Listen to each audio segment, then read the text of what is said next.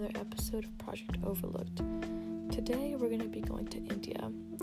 The Indian government is using counter-terrorism operations to silence peaceful dissenters, human rights activists, and journalists. On October 28th and 29th of 2020, the authorities carried out several raids on the offices of non-governmental organizations, activists' homes, and a newspaper office in Jammu and Kashmir, Delhi, and Bangalore.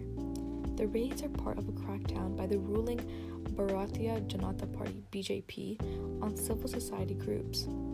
The authorities have increasingly brought politically motivated criminal cases, including under broadly worded terrorism and sedition laws, against activists, journalists, academics, students, and others, and used foreign funding regulations to target outspoken groups for their human rights work.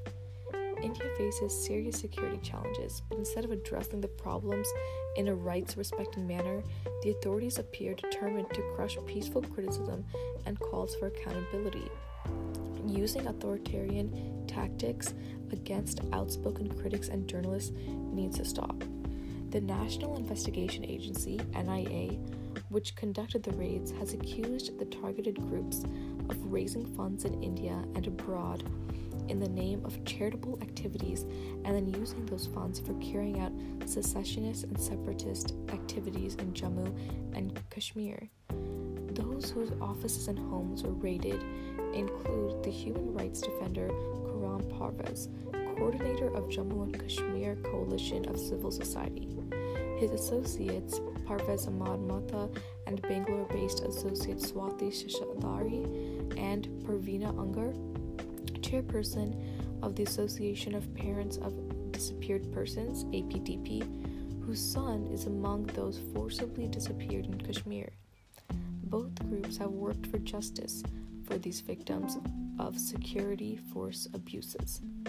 Ahungar said in a statement that the NIA seized documents containing sensitive information about victims and their families and their testimonies, including about enforced disappearances and arbitrary detention and torture by state security forces. She expressed concern over possible reprisals against them. The authorities confiscated the mobile phones of Parvez and other members of his household. The NIA also raided the home of Parvez Bukhari of Agence France Presse, office of the English-language newspaper in Srinagar, Greater Kashmir, and the non-governmental organization Athrat, which provides education and medical aid to vulnerable communities. In Delhi, the authorities raided the Charity Alliance and the Human Welfare Foundation. They also raided the home of Zafarul Islam Khan, Charity Alliance head and former chief of the Delhi Minorities Commission. Khan, who has been outspoken about the police's biased handling of the February communal violence in Delhi, had earlier been charged with sedition for making provocative statements on social media. He said he feared it was an attempt to implicate him in some terror or riot case. On October of 2019, the Jammu and Kashmir government sealed the Srinagar office of the newspaper Kashmir Times in an apparent reprisal against its executive editor, Anuradha Basin, who filed a Supreme Court petition challenging the government's telecommunications shutdown. The national government imposed broad restrictions in Jammu and Kashmir following its decision to revoke the state's special autonomous status and split it into two federally governed territories on August 5th of 2019.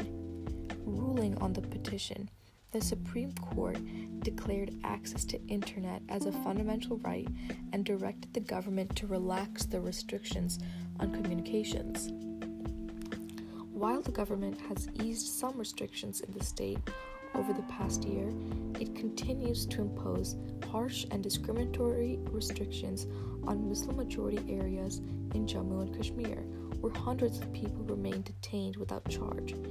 Critics are threatened with arrest, and access to the internet is limited. The raids have drawn condemnation in India and abroad.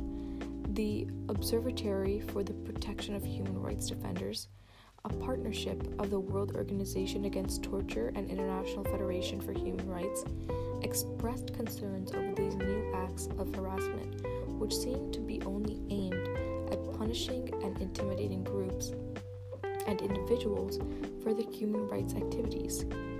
8 journalist groups in Jammu and Kashmir said the raids were continuous harassment aimed at silencing reporters and curbing the freedom of press.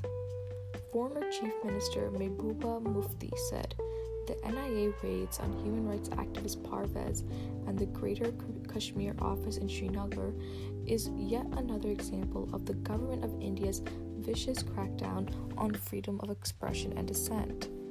The Indian government is also increasingly using FCRA, or the Foreign Contribution Regulation Act, which tracks grants from foreign donors to harass organizations that question to criticize government's policies, to stymie their activities, and to cut off funds from abroad. In September, Amnesty International India was forced to close its offices after the authorities froze its bank accounts over alleged violations of the FCRA. In October, UN High Commissioner for Human Rights Michelle Bachelet said she was concerned that the law is, quote, indeed actually being used to deter or punish NGOs, non-governmental organizations, for human rights reporting and advocacy that the authorities perceive as critical in nature. Bachelet also spoke out against targeting activists under the counterterrorism law for participating in protests against the Discriminatory Citizenship Amendment Act that was enacted in 2019 and a demonstration in Bhima Koregaon in 2018 to promote Dalit rights. In May and October, the chair of the European Parliament's Subcommittee on Human Rights raised concerns about seeing the rule of law deteriorate in India, including arrests of human rights defenders, journalists, and peaceful critics. The Indian government seeks to be a global leader, but instead is drawing international criticism by systematically weakening the country's long-respected democratic institutions. The government should alter course by upholding democratic principles and protecting the human rights of all its citizens. That's all for today's episode.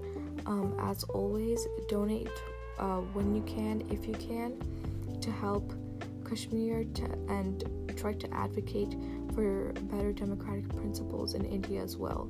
Thank you.